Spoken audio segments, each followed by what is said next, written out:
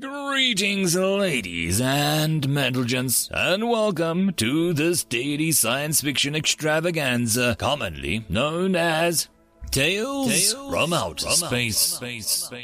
Taken from the subreddit HFY. All the relevant links will be down below. And, as always, I hope that you enjoy. And if you do, please consider supporting the channel.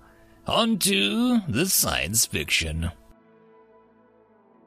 Story number 1. Under New Management, written by Discord Well. Orcric engaged the landing gear as she piloted a craft just above the grass, careful to not touch down too hard. She swore briefly as the joints creaked under far more strain than they were designed for, but held firm. Putting on her anti-gravity harness over her stealth camo and hoisting her heavy stunner, Orcric triggered the ramp and vaulted down to the grass. Nothing moved. She crouched, moving through the foliage, trying to make herself as small as possible.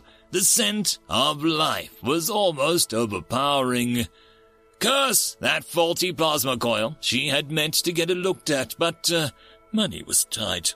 Instead of an easy repair, the whole damn thing had to be replaced, which meant that instead of making her regular payment to Loan Master Stain, she had to beg not just for his forgiveness, but for an extra loan, which was why she was here, on this unnaturally lush planet. Hunting for slaves on a death world was risky business, not to mention very highly illegal. But the slaves would be likely sell well, and one of the woman craft like Ocrids was small enough to evade detection. Usually. As she slowly made her way through the foliage, she realized that it came to an abrupt end. Ahead of her was a large road, with a bridge allowing it to cross over a smaller road.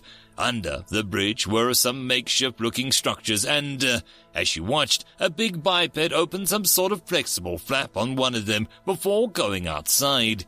Clearly they were sapient, but were these the same creatures that had built the bridge? The architectural styles were completely different. The bridge was a brutal monument of grey stone and metal, a squat, ugly creature clearly designed from unnaturally high gravity of this world. The biped's dwelling, on the other hand, was flimsily and brightly colored, made of fetish of materials and Orcric couldn't quite clearly identify. Ever the hunter, Orcric spent an hour to watch her prey. Clearly, this was their nest, as she saw a few bipeds arriving and a few leaving. Were they predators? They didn't appear to have any sort of natural armaments, and they weren't hunting, so probably not.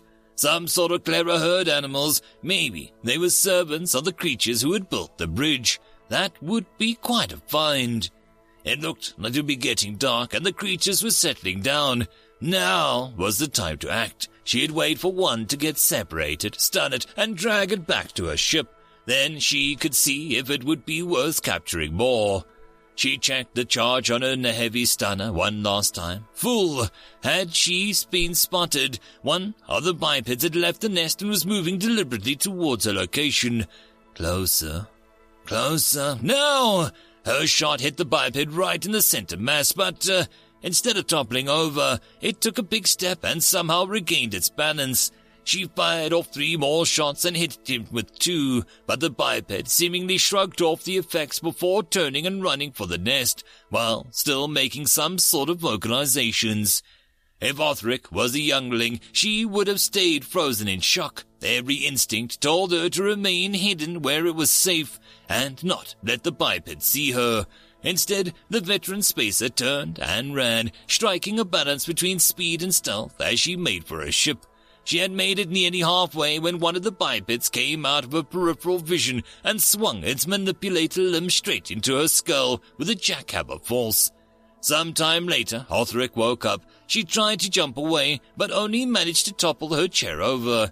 She had been tied down, although they at least let her keep the gravity harness. 2 of the bipeds were leaning over her.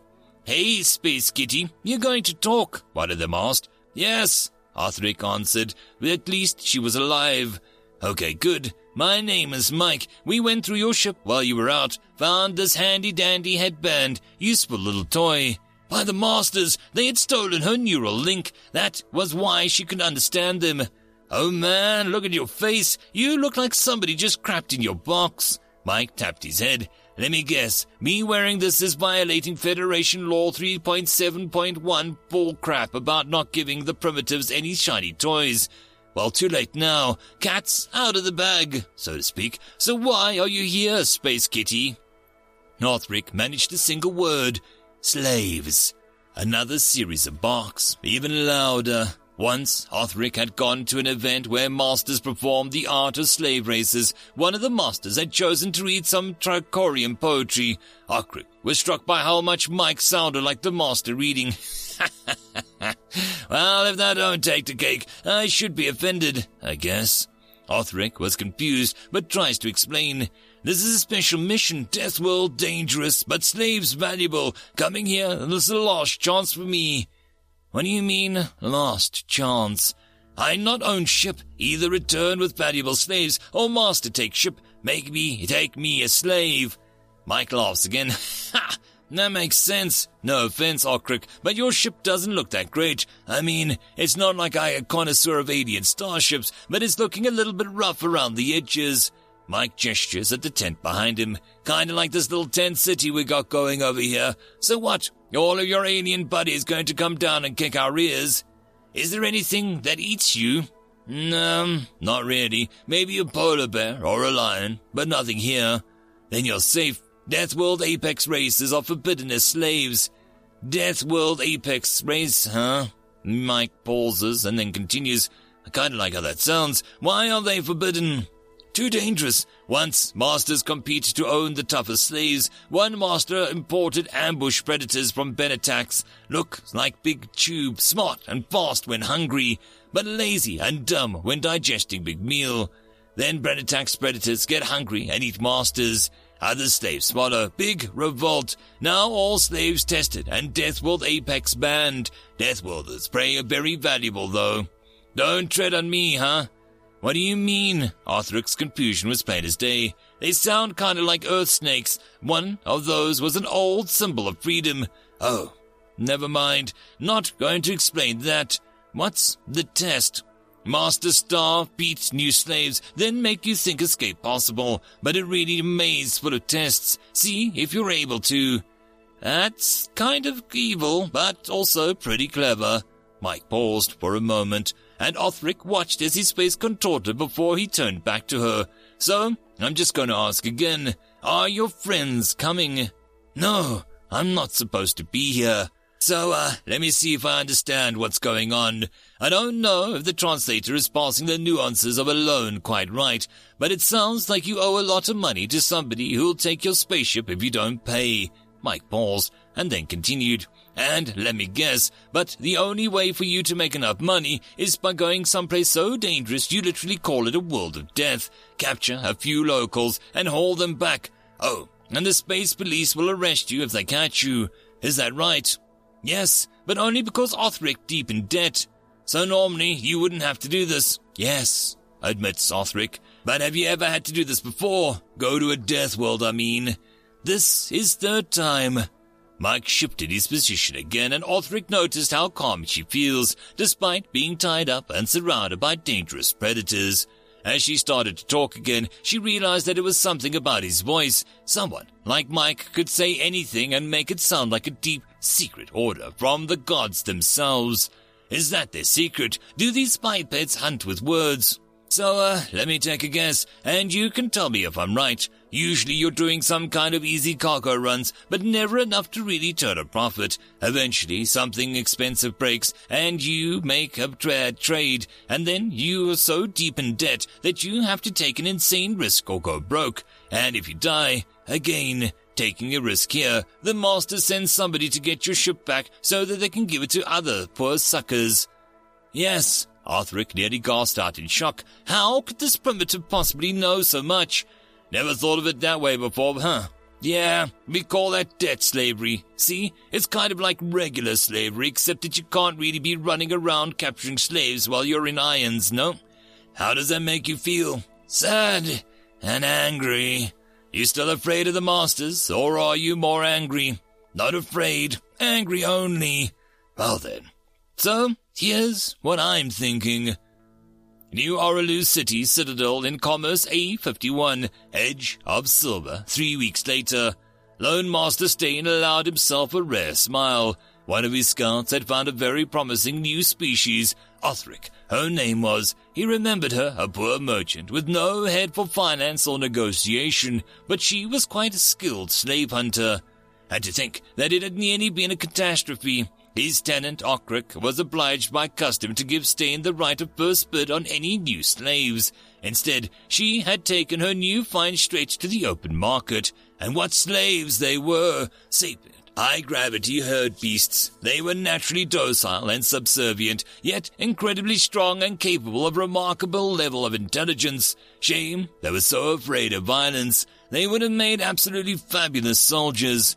Clearly, Stain wasn't the only one who saw the potential in the new race, but as the bidding was starting to get out of control, the cat made him an offer. She would pull the auction and sell the slaves to Stain directly, but she wanted a much larger line of credit. Her asking price for the slaves were extortionate, but compared to the current auction price, highway robbery and rising, it was quite the deal. The credit line was far more than he really wanted to extend, but knowing Orcrit, he figured that it was probably for the best. She'd just dig herself into a hole again, probably do something dumb like buy the top of a line ship and run mercantile milk runs until the interest caught up with her. And then she'd do another Deathworld run, or he'd take up her ship back. Polaris Orbital Port Auxiliary Mercantile Docking Bay 181, 6 months later. Othric was watching the Sedivadors finish loading cargo onto her brand-new merchant liner Tiger Lily when one of them called her over.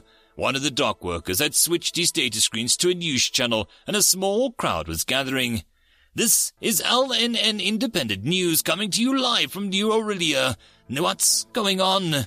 Well, it's a little bit hard to tell, but you can hear the gunfire coming from the city, so there's still fighting going on, but there's a lot of news. Footage from the state broadcast, a master of speaking at the podium, a crowd of other masters in the audience. Othric recognized the human figure standing in the background, next to 2 armed guards. Suddenly, the human grabs one of the guards' weapon and shoots the other. Shots ring out, the humans fighting unseen guards. Then the masters in front falls over. Shots from behind. The human advances, hit and bleeding and seemingly unbothered, grabs the microphone and begins talking. You claim that the masters are stronger than ever. To this, I have only one thing to say.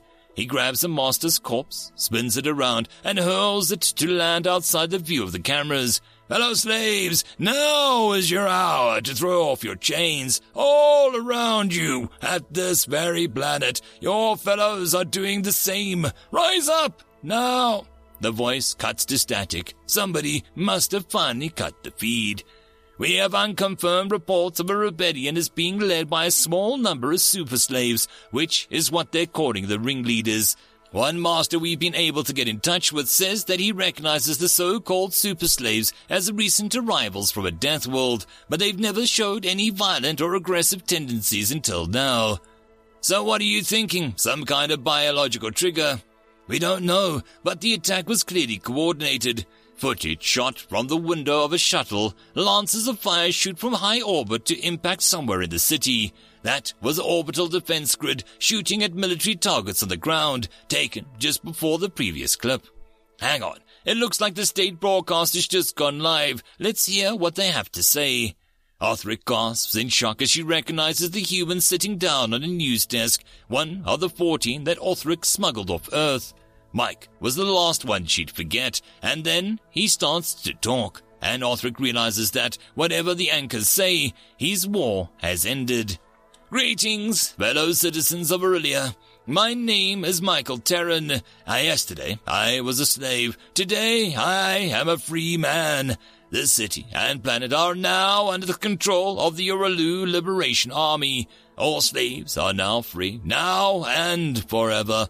All debts held by masters are now void. Masters, lay down your arms. You will not be harmed. We hope that you will choose to work with us to build a new free society together. But enough blood has been shed today, and we will allow you to leave in peace. Once again, all slaves are free, all debts are paid. The crowd is still watching as Captain Okrik, owner of the Tiger Lily, blasts off into space. End of story. And that, my friends, concludes this dose of science fiction fun. I hope that you enjoyed. And if you did, please don't forget to support the author from the link down below.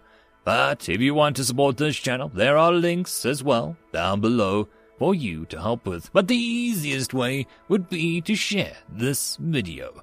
And if you are so inclined, subscribe as well. I will see you all in the next episode, and I hope that you all have a fantastic time until then. Cheers.